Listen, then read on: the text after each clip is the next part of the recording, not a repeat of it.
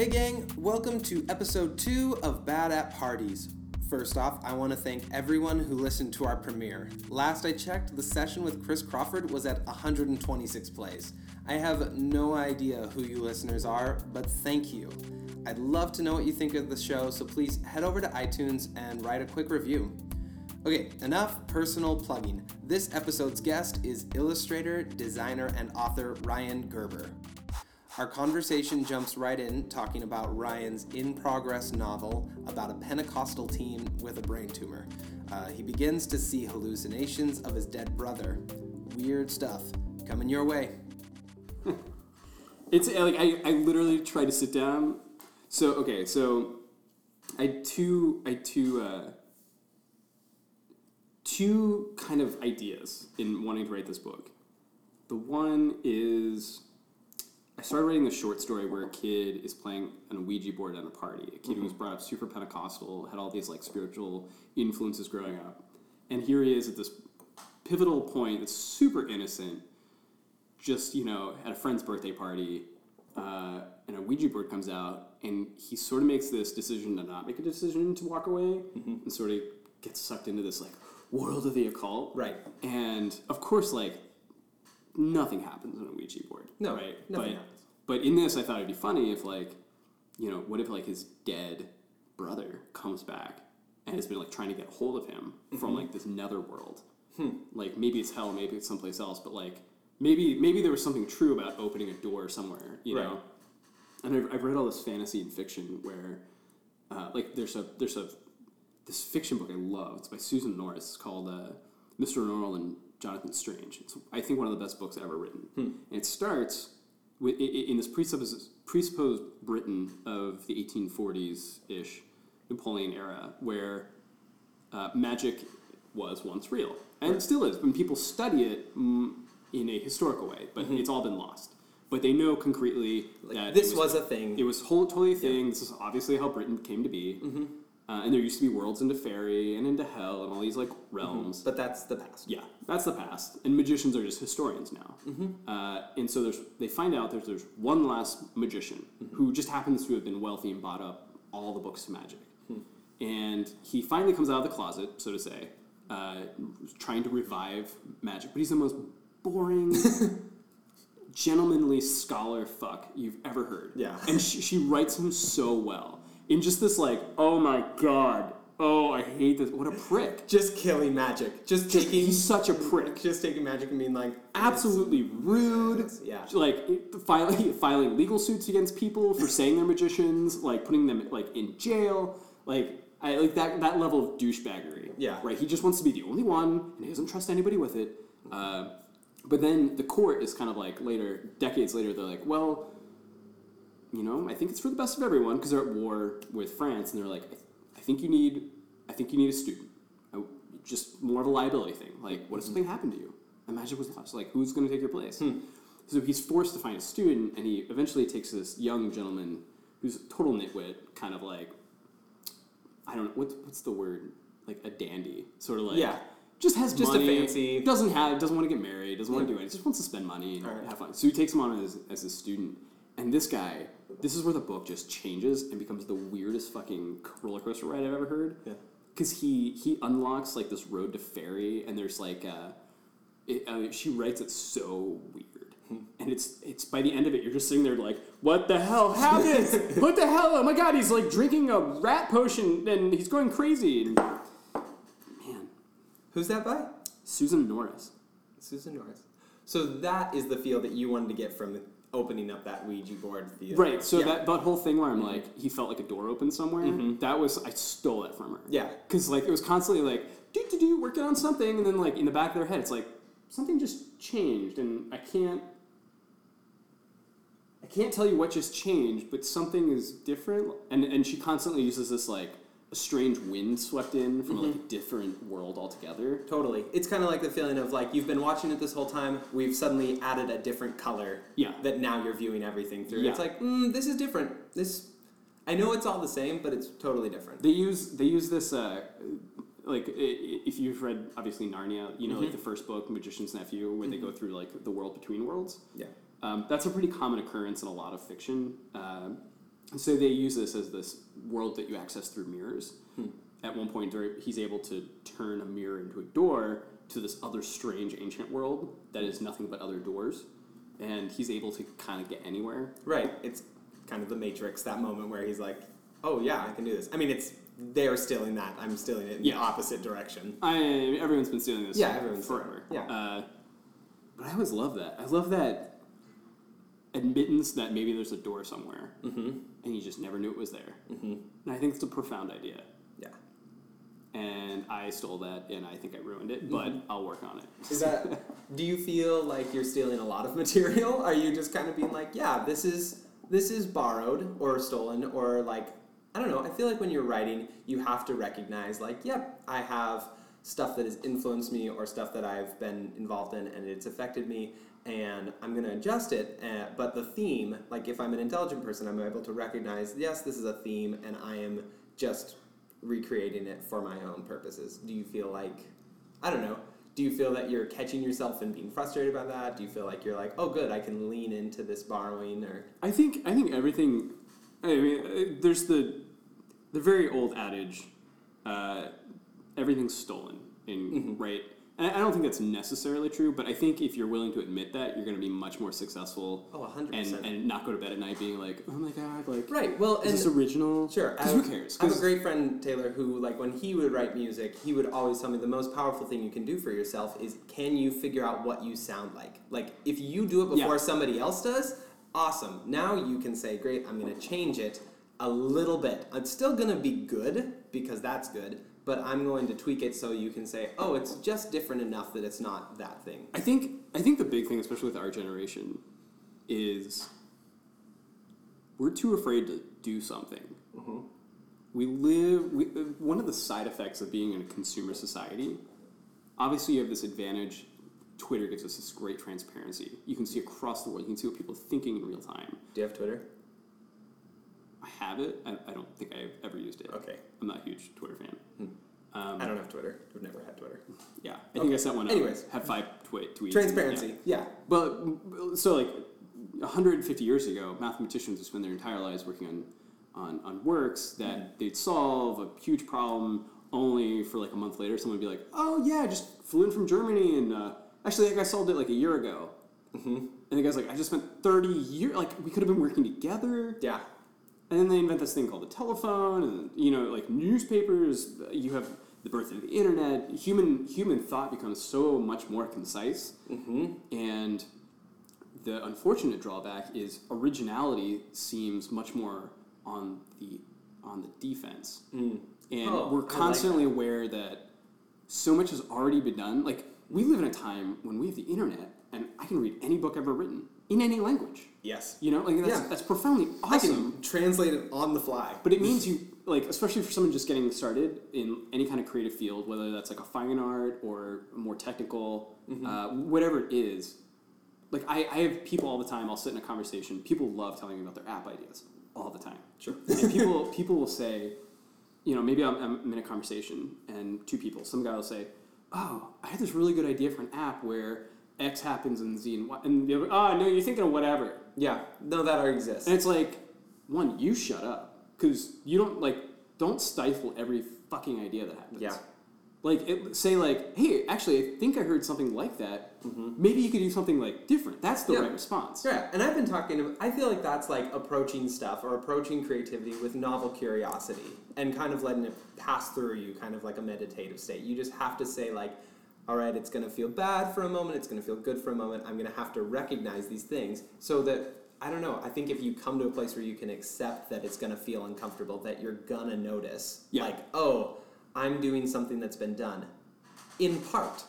And you just let that flow through you. If you find the capability to do that, then you can actually get to the other side of that to say, okay, what next? Rather than okay, that's dead.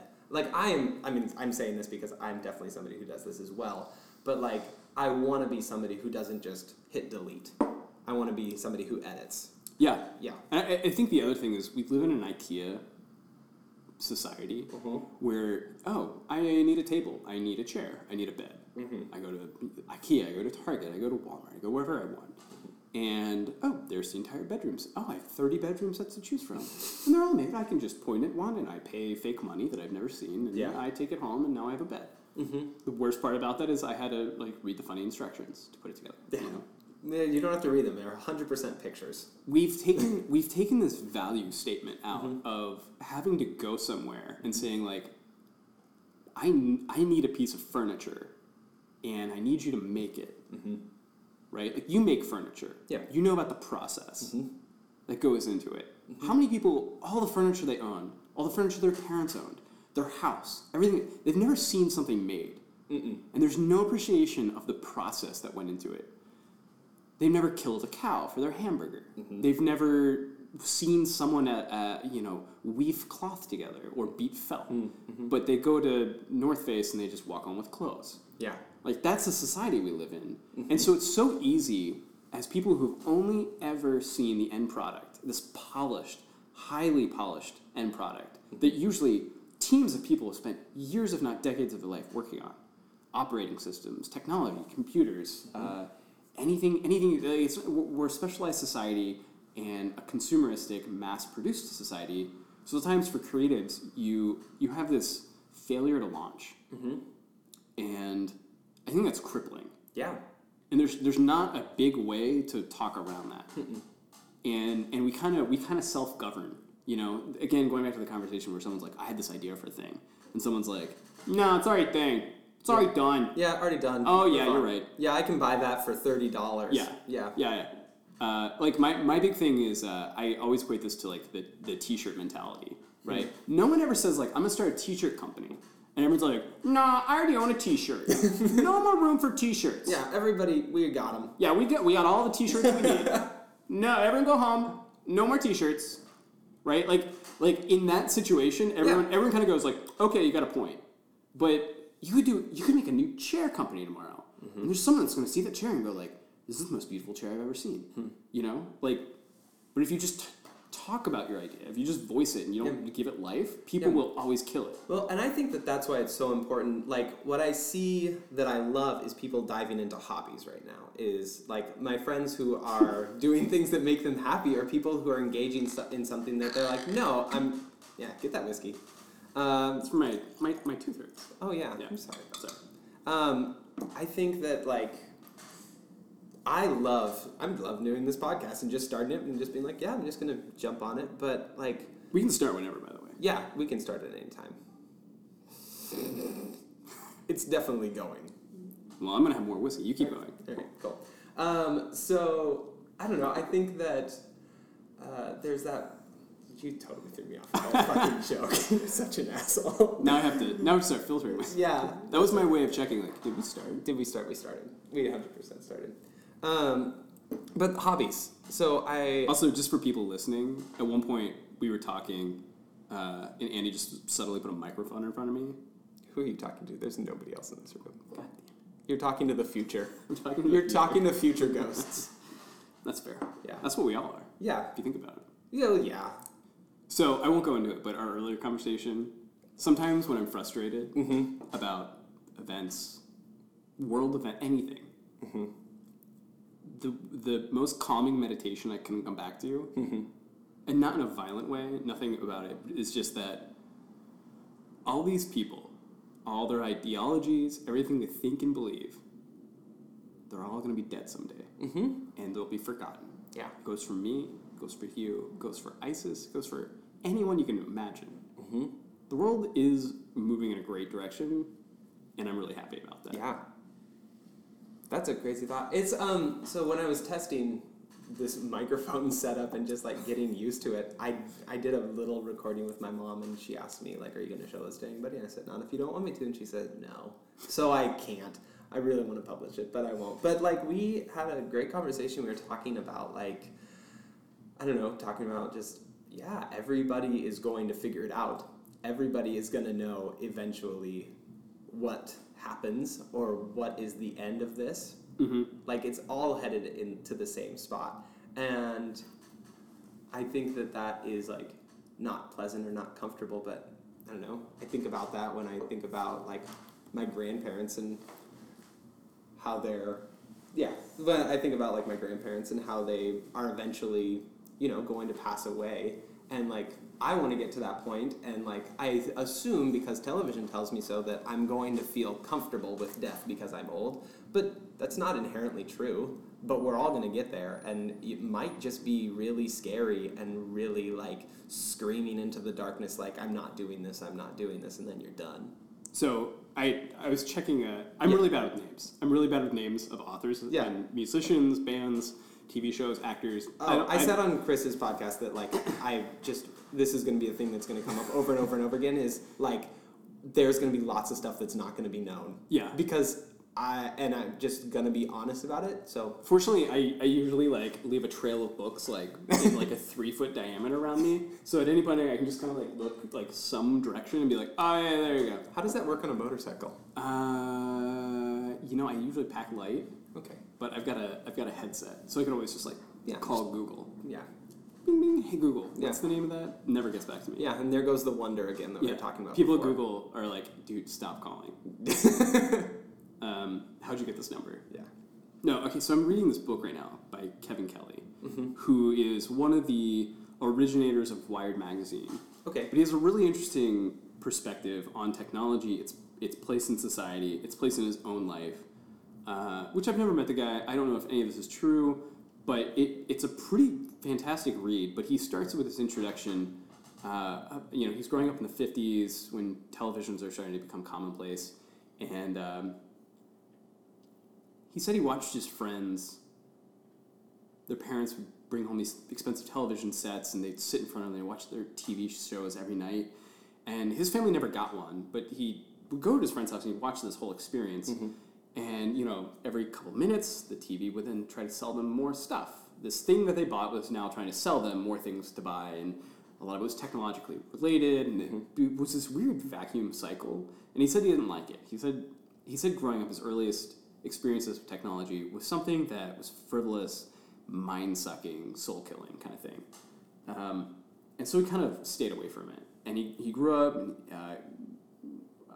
traveled Asia for 8 years, and came back, lived with the Amish communities, got to know them, and eventually bought land in upstate New York, built this cabin with a buddy of his with his own 2 hands.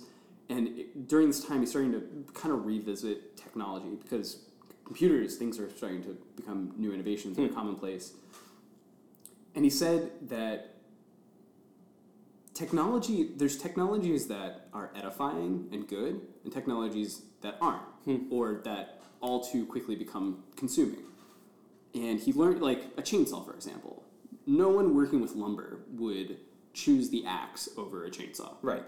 Like, why would you do that? Yeah. He was like, even a tribesman in the most remote country would choose the chainsaw over an axe. And so he started to revisit his understanding of technology, and he started forming this theme that he writes about called the technium. And it's this idea of the transcendent, all-encompassing knowledge gathering that humans have created since the beginning of human story. This all the arts and crafts that we've passed down, the lore that we've perfected. For the longest time, we never had a word for it, therefore we never had an understanding of it, which is an interesting phenomenon with humans. If we don't have a name for something, we really can't perceive it. Right, totally.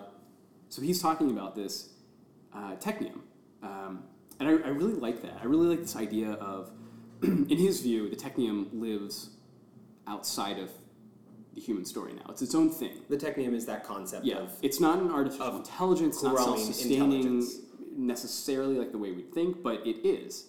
It's at a point where no one person could stop it. It's constantly growing. It's now feeding itself.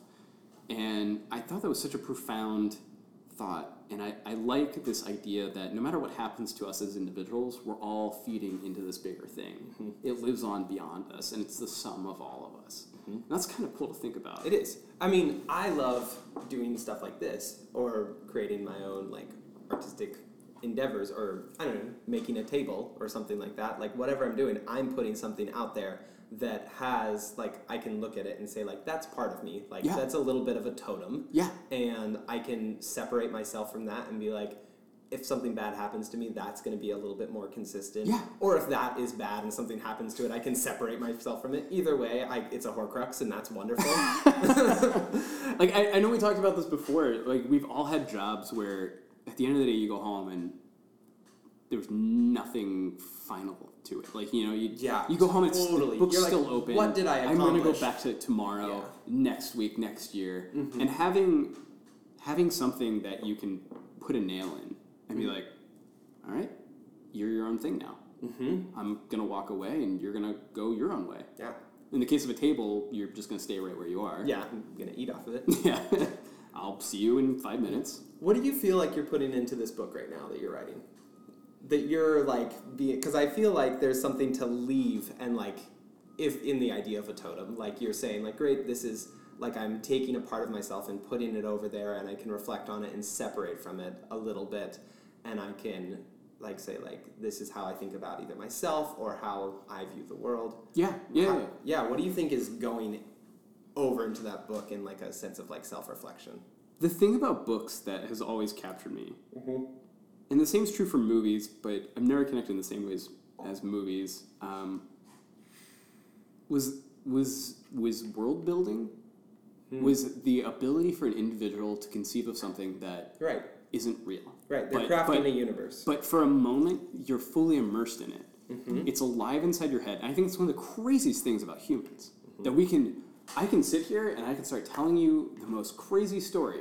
And if you close your eyes and you just remove yourself from this moment, you can be there with me. Yeah. And we can both share a quality experience that is true to both of us, but experienced differently. Absolutely. And no one outside this room has ever experienced it. We talked about meditation earlier, but you take meditation or you take like a therapeutic process like guided imagery, like where you're telling someone, all right, you're going through these places, and you can be anywhere, and you're putting them into a safe space because you create your own universe in your mind. And so a book is so great like that you're talking about, that you can create that universe and then put it out there and say, here, put this universe in my mind and put it in your mind. Yes. It's wild. And I think that's something movies still fail at. Absolutely. And I'm scared of the day when they match it, when we have like neural uploading, and you're just like, oh my god, I'm living in a different place right now. Mm-hmm. But being like, I can forget myself, but I'm still able to recall. Whereas like that fear of like technology becoming so advanced that you're like, I forgot myself too much. Right. Yeah. But like, okay, so I like horror thrillers. I like the the way absurd you say horror. Yeah. I moved out to Seattle 4 years ago now, and that's the first thing everyone notices about not my good looks, my charm, my wit. It's how I like say certain words like horror, forest, milk, horrible. We're gonna do just a podcast that's just you saying words like that.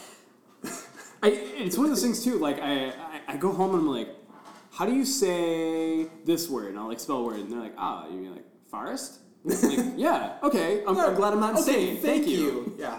Well, I mean, when I moved out to New York, I remember like there was a time I was like, oh yeah, I'm just gonna put on my tennis shoes and we're gonna go outside, and they're like, you're what? My tennis shoes? Are you gonna play tennis? No, like my sneakers. Then like, then say that. Who's tennis shoes? What are you talking about? Fair. Sneakers? But then they were saying like, we're gonna take our ice cream, and they're like, oh yeah, do you want Jimmy's on that? I was like, Jimmy's? To be fair, sneakers, I grew up saying sneakers too, right? But in hindsight, am I just gonna sneak around? What are you gonna sneak? Sneak up on You people? fucking sneaker? Got a fucking little knife. Hey, I'll sneak up on them. Hey, you wanna go play ball? Yeah, but you're not gonna know I'm coming. So you like horror? Right. Yeah. And so specifically, like, I write horror. I write horror. I don't know if it's any good, but I really enjoy writing it. And there's something so therapeutic about it. Not in like, I had a bad day, so I'm going to write a character who sort of looks like someone else, and I'm going to like murder them. Right. I actually tend to not like, I don't like gratuitous horror. Right. I like horror movies, but I don't like horror movies with like what's the guy guy with a mask and a knife. Who's Like, the I guy hate who makes the like revenge stuff that's like Inglourious Bastards? Quentin Tarantino? Yeah, Quentin Tarantino. I mean, I love Quentin Tarantino, but you're not doing that. You're not saying like, this is that person's... Only because like, I'm not good enough. Yeah. But, No. I agree. to disagree. But you still, like, you watch most Quentin Tarantino movies, and I feel like it's not about revenge. It's often a very rabbit hole story.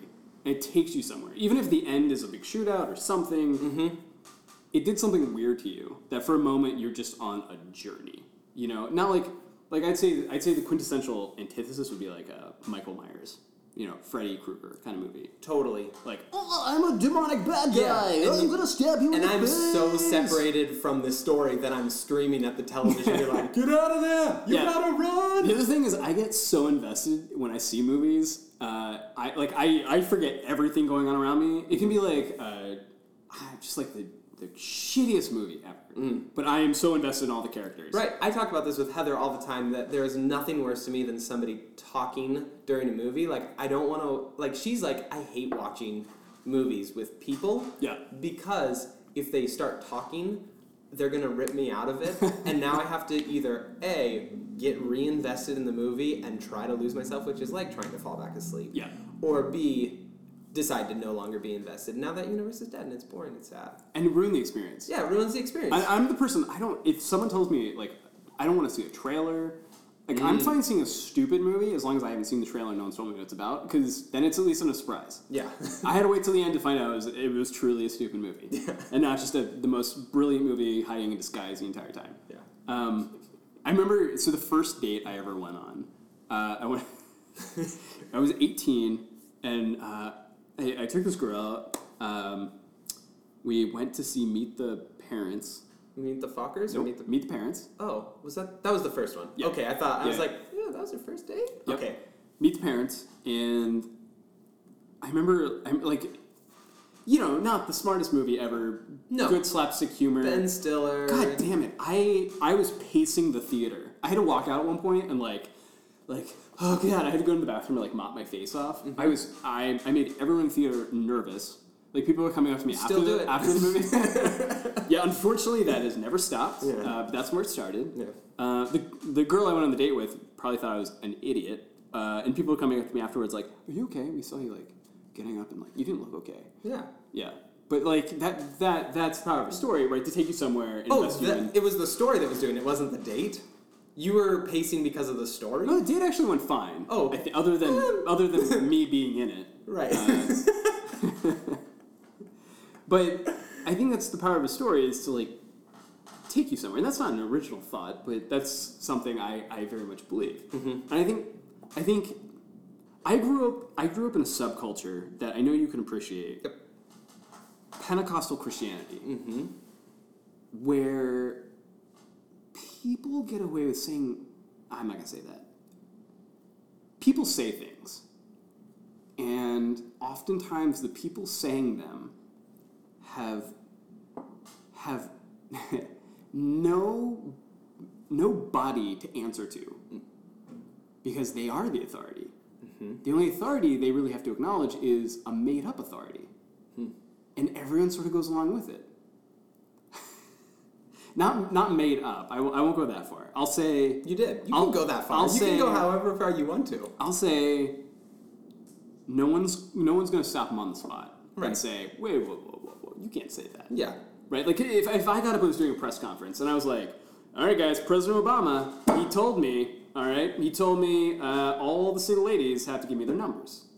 Right? And yeah, like maybe I put it on national news. Yeah, I mean, the government already has them. Barack Obama would send a drone and kill me, right? Because that's like reality. Yeah, that's like a Tuesday. But people get this runaway train deity sometimes, and I know it's because I was a minister for a while, but you get to say things to people who are very impressionable, and I don't mean that in an ignorant way. I don't mean that in a dumb way. I mean that you have kids sitting there, and you're the person that their parents point to and say, this is the person you should be learning from. Right. This is the person who's going to teach you how to live life. This is the person who's going to teach you how to be a good person. This is the person your parents will call when they need to talk to someone. You know, like this is one of the cornerstones of your community, and they can stand up and say anything they want. Well, it's a source of truth, is what it is. They say this person, they say here is a person, and they're a source of truth. I mean, growing up in the church, like growing up, my dad is a pastor, and is a person who I like deeply respect and really appreciate his opinion and think like he's someone who I can see doing a good job. Like, at the same time, like growing up in the church, I definitely saw a lot of scrutiny towards people that didn't need it, and a lot of freedom given toward people who needed some reins. And it's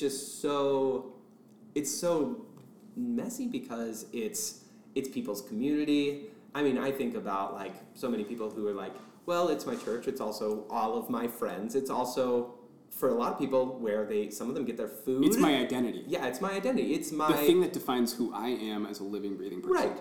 And it's so dangerous. And I think, really to clarify, when I say made up, I think sometimes when you're talking from behind a pulpit, you can say things, and deep down you know that no one's going to say no.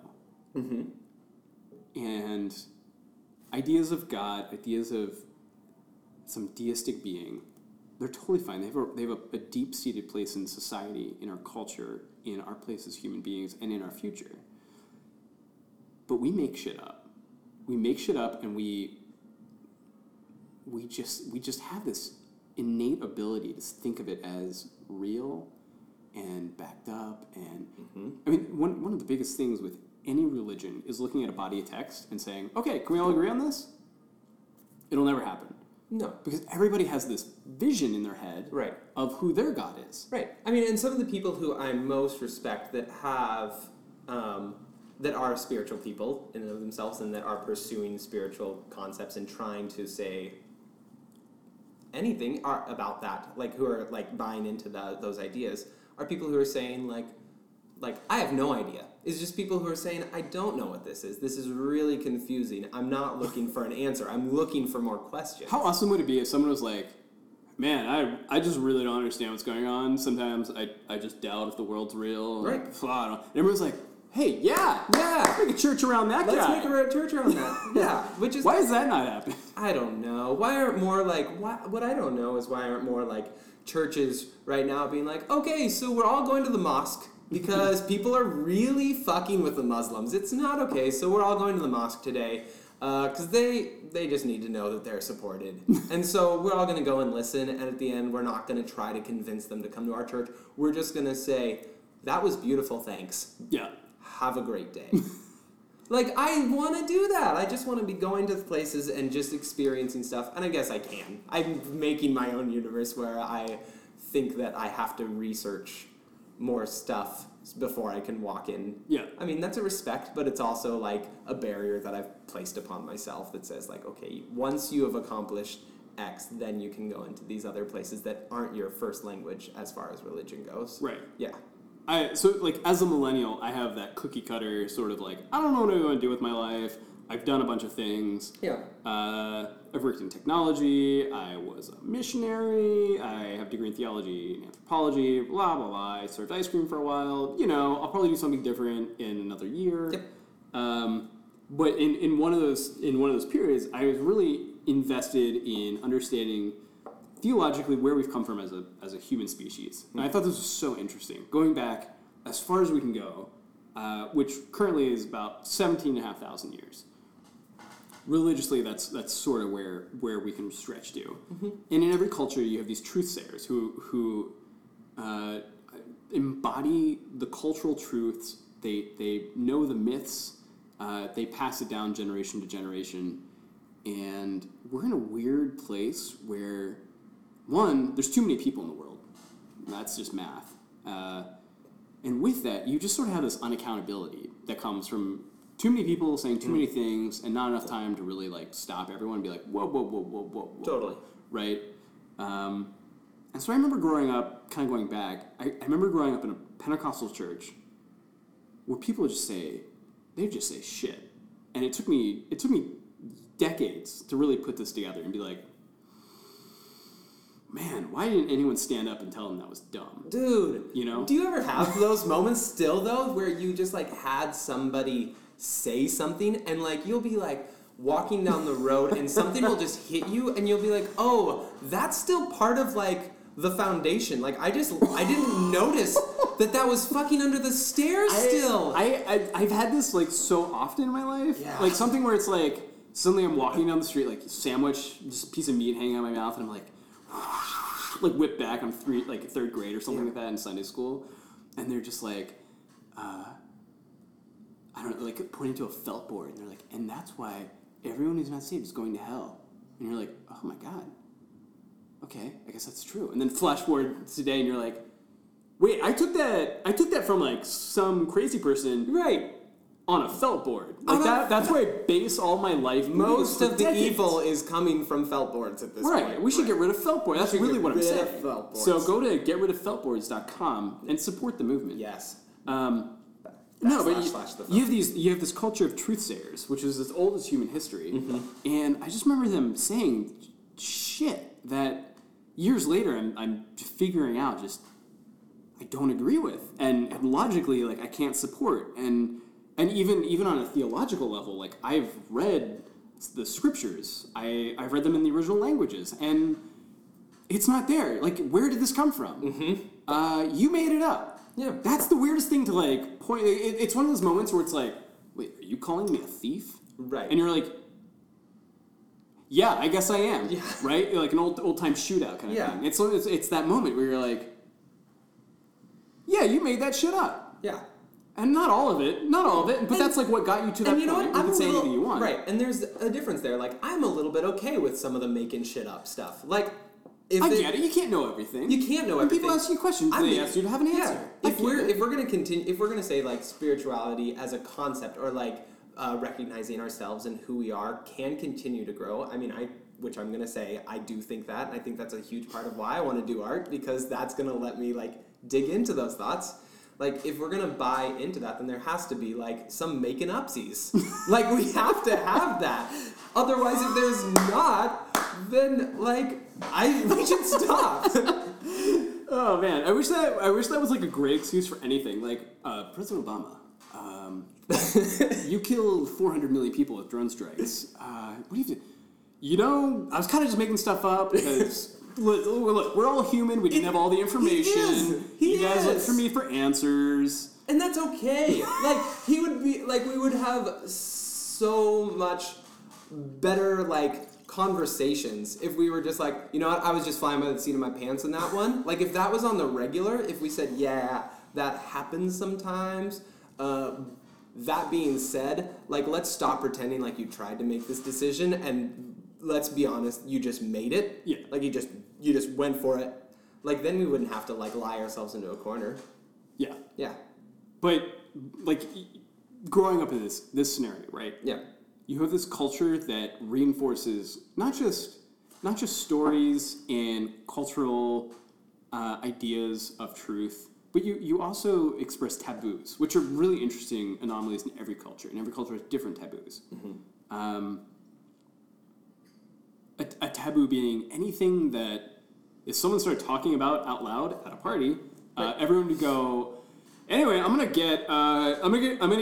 walk away now. And right, like that is a taboo, right? Totally. Like, I mean, I remember like so many times I'll go back home to Arlington, like small town, and I'll just like start talking about certain things that like I am totally comfortable talking about with my friends, and like I've shifted the tide and people are uncomfortable, and I've totally made it not okay. Like, ooh, we're all really awkward in this. Yeah. But at the same time, like I get that too. Like somebody will bring up something that I'm super uncomfortable with, and like I don't know. It's silly, even if it's like something that's maybe like I'm like, wow, that's morally a little bankrupt, and I'm not kosher with it. Like I'm gonna put myself on a hierarchy, and I'm gonna say, yeah, I feel like I have a higher moral spot on that, because we all do. If we don't, then we are just living into something that we don't believe in. So you're gonna have to say, yeah, I think my moral perspective is better than yours. So when you get into that spot and you start hearing people, like, you're doing the exact same thing to them. Like, we're totally doing it. It's like, okay, case in point. Yeah. If I were to, like, go meet up with some, like, people I went to college with, right? Mm-hmm. I went to a super conservative Christian college. Yeah. Most of these people are going into Pentecostal ministry. Is it in Missouri? Yeah. Yeah. Very homophobic culture. I think they would even be like, yeah, absolutely, because gays are going to hell. Like, I don't think I have to really defend it for them, because they're very outspoken about it. And it's one of those things where you sit at a table with them and you're like, like, without saying a word, there's this tension in the air. Yeah. Of like, I see people as people. And they're like, I see people as broken, sinful animals going to hell. Unless they go through that tiny door that I found. And you're like, how does that make sense? Yeah. All of it. Right, and especially if you're buying into a deity that is, you're assuming, good. Like, in the essence, like, you're ascribing to a deity that is the essence of what good is. Like, how are you going to do that and say, like, oh, but it's only through this guy who was, within, like, 100 miles of his home ever in his entire life. Yeah. If you know his name... Like, we'll translate it into a few different languages. It's okay. We'll make an age of accountability, which is 10. Yeah. So if you're over 10, you're fucked. But if Was you're that over what 10, it was you're in okay. your church? I never heard that one. That's nice. Mine was roughly 12. Oh, roughly 12. Between like 10 and 12, it was a toss-up. Yeah. Which actually falls into this book that I'm working on. Yeah. But we have this culture, not a culture, we have a civilization built around taboos and truth-saying, and it kind of reflects this moral hierarchy.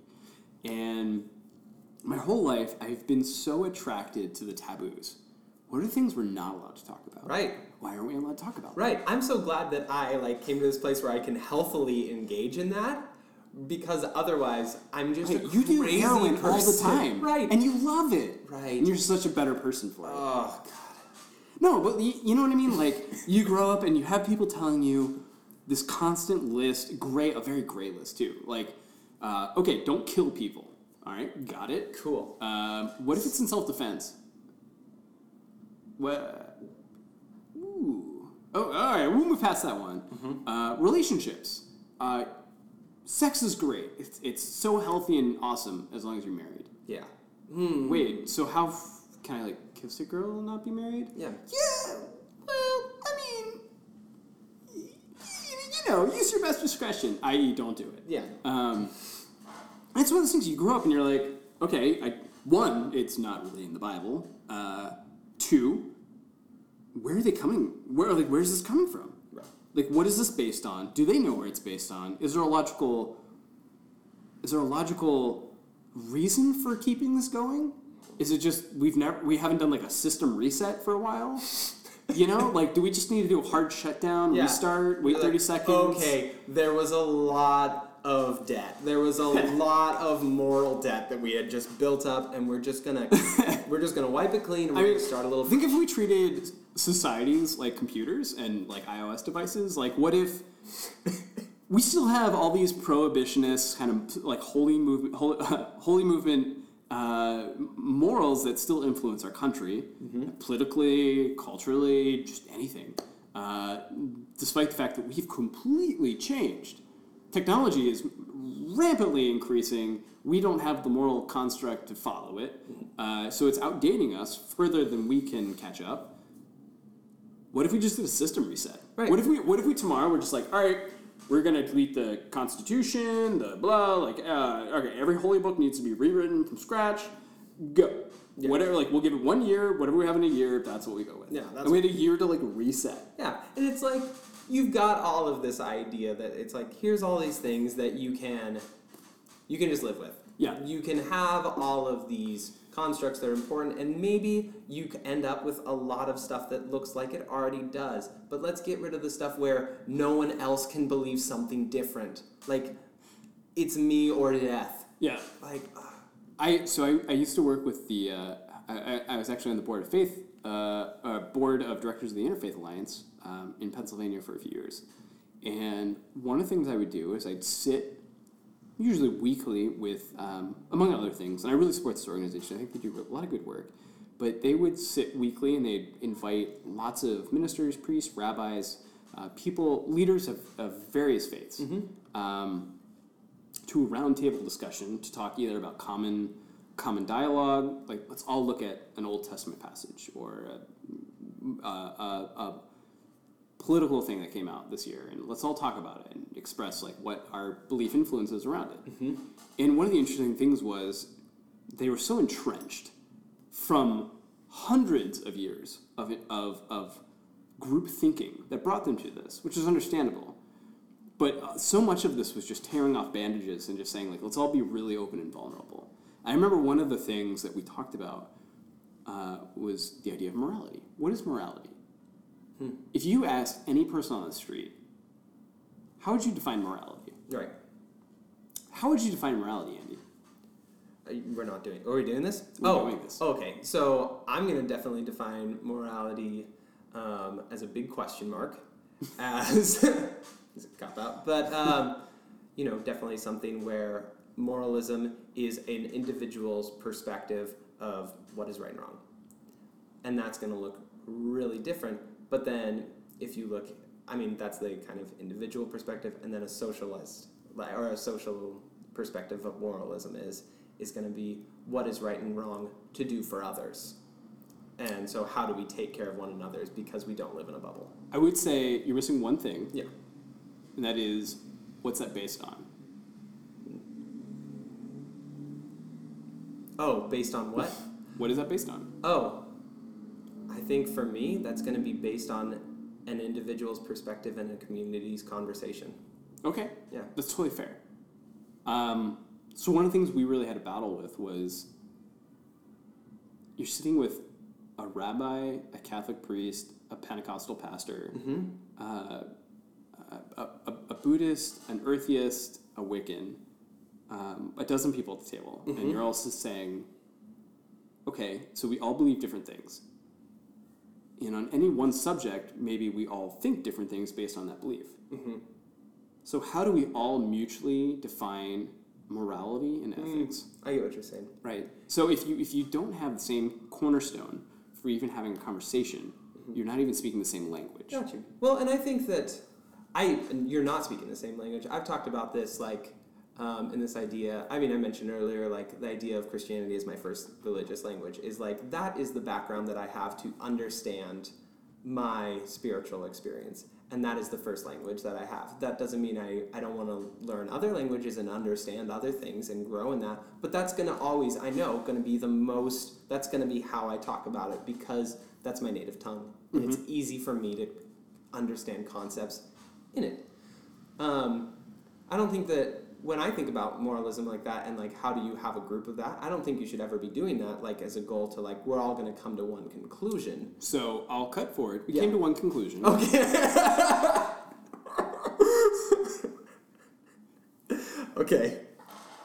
We had a really awkward conversation. It went for about 4 hours. We're sitting around this table. And this isn't a universal thing. This is just us right there then. But it's something I've always remembered. Ultimately, what was morality and ethics trying to get at?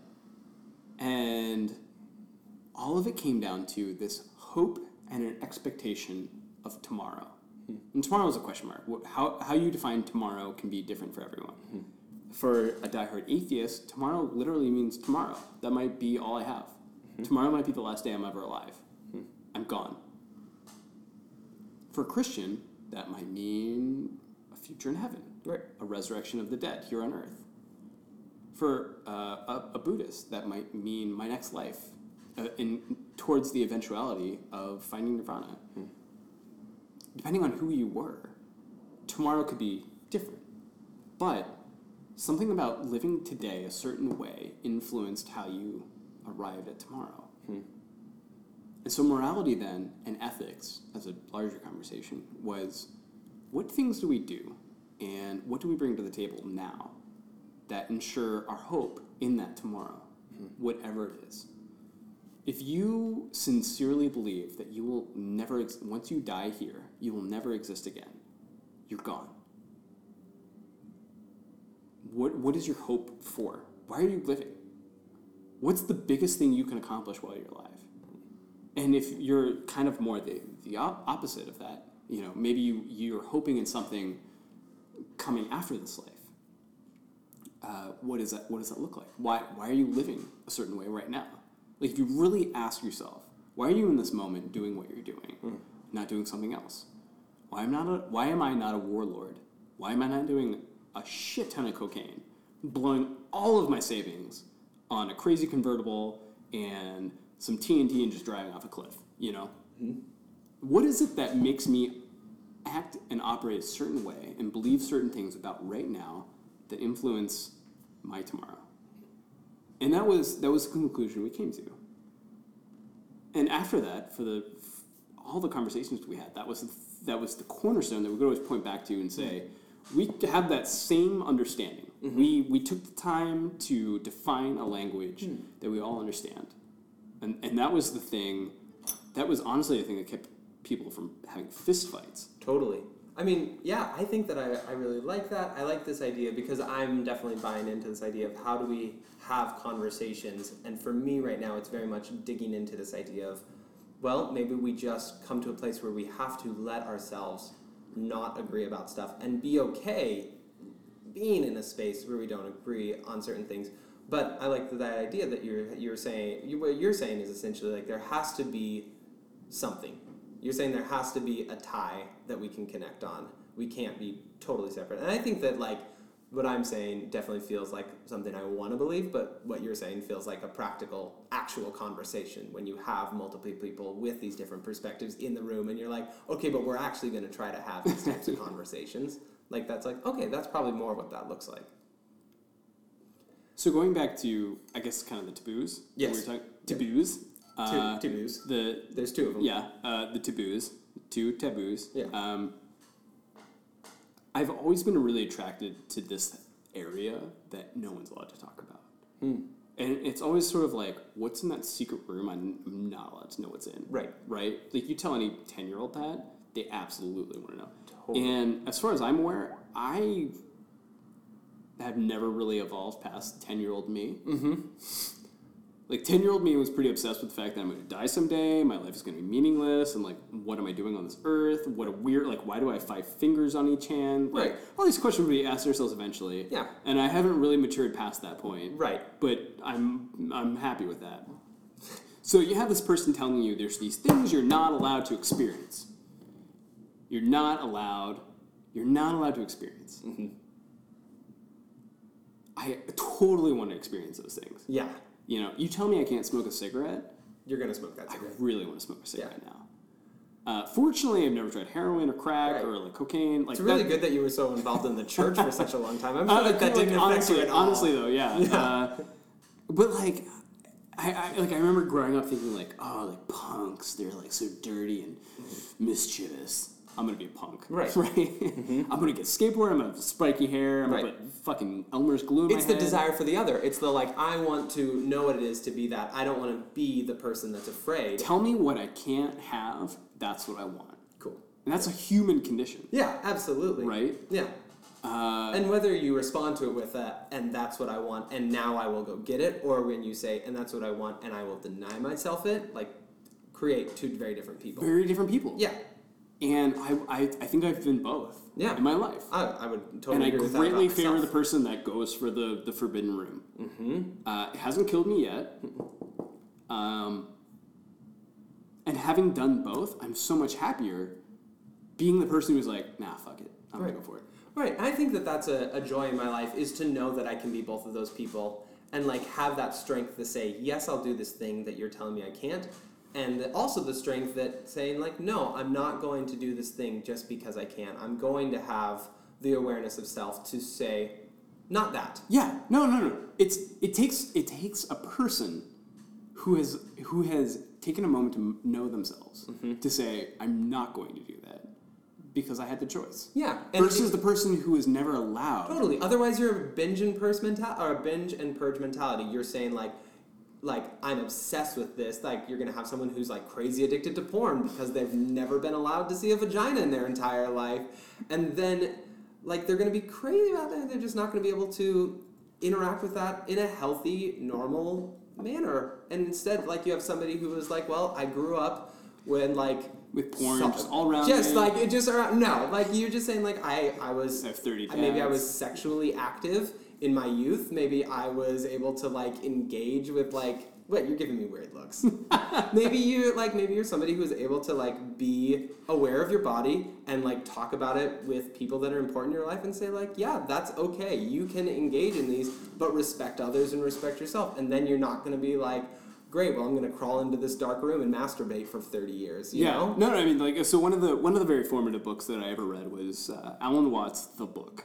And he let's see, he was raised by an Anglican father, I believe. I might be wrong about this. and his parents had a house. They'd always invite people from all around the world who were traveling or speaking or just even refugees. They always had this very host mentality. So we got to meet lots of people from all these different walks of life. And this was in maybe the 40s, 50s. And by the 60s, he was kind of putting out some writing. And he had become an Episcopalian priest, I believe, if I remember. It was just sort of what he knew. He was raised in the church. The only thing he knew was to be an Episcopalian priest. Mm-hmm. And as he kept going, he realized that a lot of his thoughts and ideologies strayed from the church, and if he was going to be honest to himself, he really couldn't stay. So he became more of an academic scholar and a writer, and eventually, towards the end of his life, he wrote the book. And the premise of the book was, what one thing could I leave behind after I'm dead that my children, my grandchildren, my great-great-great-great-grandchildren could read? Mm-hmm. It's the only thing I can ever pass on to them. And I want them to be the best possible versions of themselves. What would I leave them? It would be this book. Very short read. You should definitely read it. Yeah. And in it, he starts off talking about the taboos, the things and cultures that we don't talk about, right? And he talks about, in traditional Chinese culture, sex is a huge taboo. Right. And traditionally, children grow up and they never really hear or learn about sex because no one talks about it. Except on their wedding night, parents quietly come in and give them this book.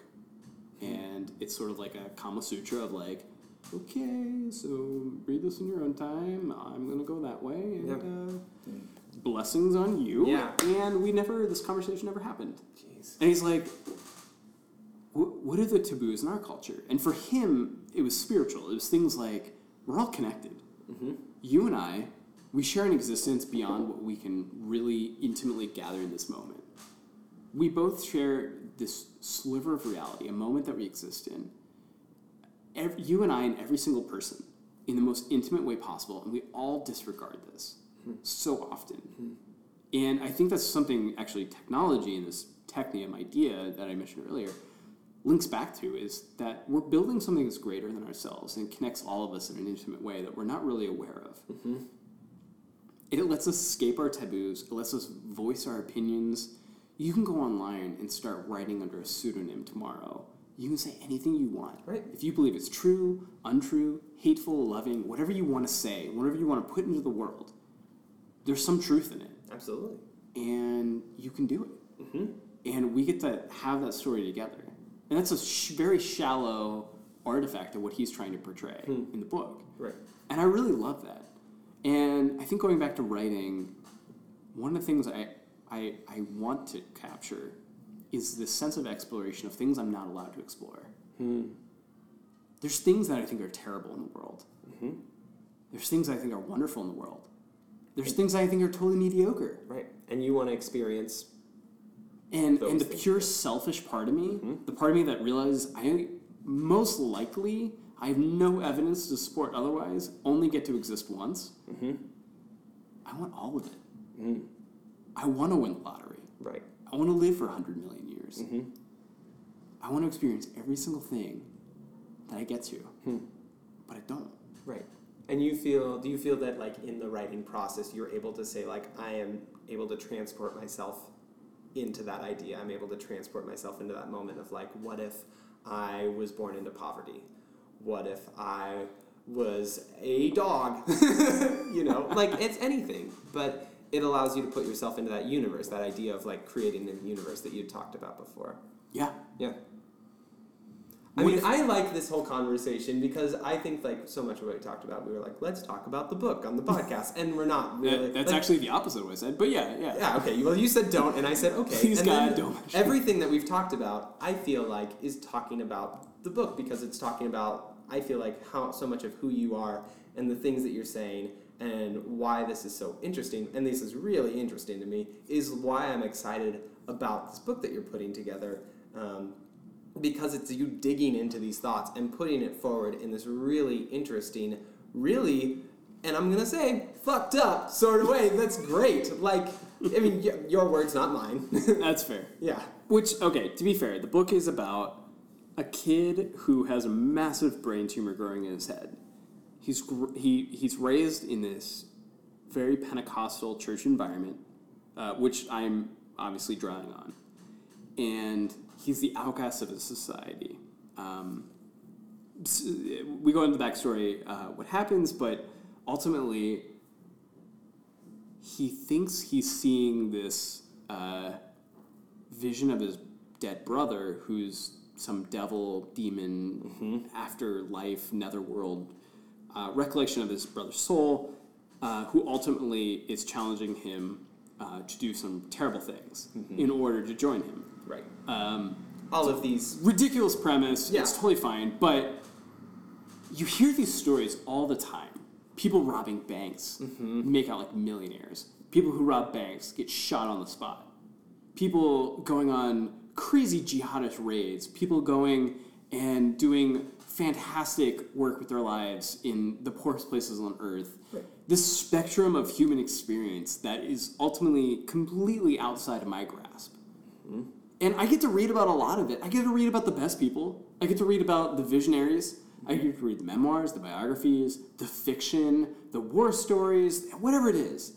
And I feel like horror taps into this place that is profoundly true, but so far outside of my experience worldview. And it also falls in this taboo conversation that people aren't even allowed to talk about. Right. It's saying, I think what is so great about it is it's saying, like, maybe this horrifies you. I mean, it's in the name. It horrifies you, and it's uncomfortable. It makes you feel strange. It's not a pleasant thing, but at the same time, it's totally desirable because it's recognizing that these are truths that exist within the world, and your body and your physical experience tells you, avoid this, and at the same time, you're saying, but this happens. Like, I think maybe it's an evolutionary trait in us that we want to experience in a safe way something as crazy as that, so that way we can understand it. If we can take something and put it in a book, then we can pick it up, we can look at it, we can say, I know what this is, I've felt this experience, and that way we can quantify it. But also, like, it's part of recognizing that full human experience and saying, like, all of this is all of us. I think exactly what you said is true. I don't like hearing on the news that a school got shot. I don't like hearing about a terrorist attack. I don't like hearing most things, to be honest. But there's something in living an experience, just even in pages, that lets us understand ourselves better. Yeah. Well, I just saw that the Seattle Times, Cairo, and Como all put out recently. They fought hard and won the right to put out the footage from the shooting at SPU, where I went to school. I was living like a block away from it when it happened. Yeah, and like that happened, and I'm gonna say, like, they had the right as an organization to, yes, if there is a media, if there is news, you have the right to pursue that. You have the right to seek the truth, to grab it. Then you as an artist, because they're news organizations, they're artists, like, in their origin, and that's what they are. It's their obligation to put it and curate it in a way that is respectful, that is meaningful, not to just fucking throw it on the internet where anyone can see it, where pictures of food exist. Like, take it and make a museum. Oh, that's a cute otter. No. Oh my god, it's cute. That's a cute dog. I want these people to take these things and say, there's a time and a place. That's why we experience stuff like this through books, through beautifully well-written, hard-worked-on materials that are not, like, maybe they're uncomfortable, maybe they're ugly things to talk about, but at least we took the time to put them in a medium that is appropriate for the topic. That's a great thought. I mean, if you think about it, news is purely sensational. If you want to know what runs on the news, it's what's going to get the best ratings. Absolutely. And it doesn't matter. I want to see the person. The network. Yeah. It doesn't matter the political persuasion. It doesn't matter. No. If they're a network you've ever heard of, they're airing things because they think it's going to get good ratings. Right. I want to see the company, the news organization that is compiling every single security footage from every single shooting and then creates a museum out of it and says none of this is available on the internet. Yeah. All of this is available, similar to the Holocaust Museum, as this place where you go and you are somber, and we create a system of, like, a place of ceremony where you're saying, yes, this is important. Yes, we should talk about this. Yes, we should be aware of it. But we don't need to throw it out into the open space where people can do anything with it. I want to see one network. The next time some atrocity happens, just say, we're not going to say the name of the person because they deserve to be forgotten. Totally. I mean, I don't know. Moving on. Yeah. Let's I talk mean, that about was the a victim. big thing that people pushed hard for with the SPU shooting, is they really pushed for Mies, who's the kid that stopped him. Yeah. That was on security that day, that maced him and tackled him. I don't know the other guy's name. Total badass. Yeah. Real nice guy. I went to school with his brother. He's a cool guy. Yeah. And I love that I know his last name, and I don't know that other guy's name. Watch me find out, like, that's not his actual name. I'm mispronouncing it. Whatever. I can picture who he is, and I'm proud of him, and I can't picture the other guy. And, yeah. Anyways, yes, the book allows you to take these hard, ugly, fucked up concepts that you're able to reflect in yourself and able to say, like, let me put this in a way that you're going to have to engage in it, but, like, you can actually engage in it here. Haven't you ever wanted to go there? Like, that door you're not allowed to open. Like, not to, like, have sex with, like, 500 random strangers, but, like... the metaphysical door of... just something terrible.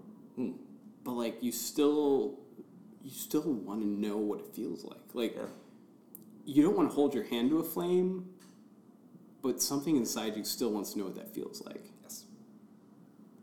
I don't want to do a hard drug like coke or heroin, but if for a moment I could experience it and then walk away and go, whew, okay, good thing I didn't actually experience that, and I could just sort of have the ghost of that experience. Yeah. The after party of this podcast is going to really A, bum you out, and B, blow your mind. You've been lining coke up on the table for an hour, so yeah, I'm it's really here on excited this about bench, it. Yeah. this creaky little bench. No, but I think it's the power horror has as a genre, and I'm really protective of it in the most minuscule way because no one knows who the fuck I am, right? And that's totally fine. I'm so okay with that. I've been writing since I was in 4th grade, and I tend to just throw everything out. I read it years later. I think it's so fun. It's like writing a journal for me. So in cultural speak, there's 2 ways of truth telling. There's a spectrum of truth telling. There's factual truth. I ate a sandwich with whole wheat bread with lettuce, tomato, bacon, whatever. And then there's the abstract level that really strikes a chord with humans as this animalistic hybrid, right? We have rational thought, but we're also these abstract creatures. Mm-hmm. And that's where it's like, I ate something that was seductively juicy, and I remember the feel of my teeth sinking into it, and the juicy bits of fat just flowing on my tongue, right? Like, 2 ways of telling the same story. 100%, yeah. They're both true. Yep. And I'm so excited about that. I'm so excited about the ability to tell truth and to interact with an experience you can't really have in a way that lets you have it. And I really want bacon. Yeah, I'm so excited about your cookbook, your horror cookbook. My horror cookbook. First, cut off your hand. Yeah. Bring your best friend Andy over. Breast friend? Best friend Andy. Best friend Andy. Give him that poisoned water. You feeling sleepy, by the way? Do you need a nap? Yeah. Yeah. There's a nap for that. There's a nap for that. Dude, thank you for coming on my podcast and talking about your weird thoughts. And This is so weird. this is fun. Dude, you were nervous about this. Are you still nervous? Well, have we started yet? I'm still not sure on that. Yeah, we're going to start. Oh, shit. Okay, we're going to start now? Yeah. Okay, I'm ready. Cool. Cheers. Cheers, man.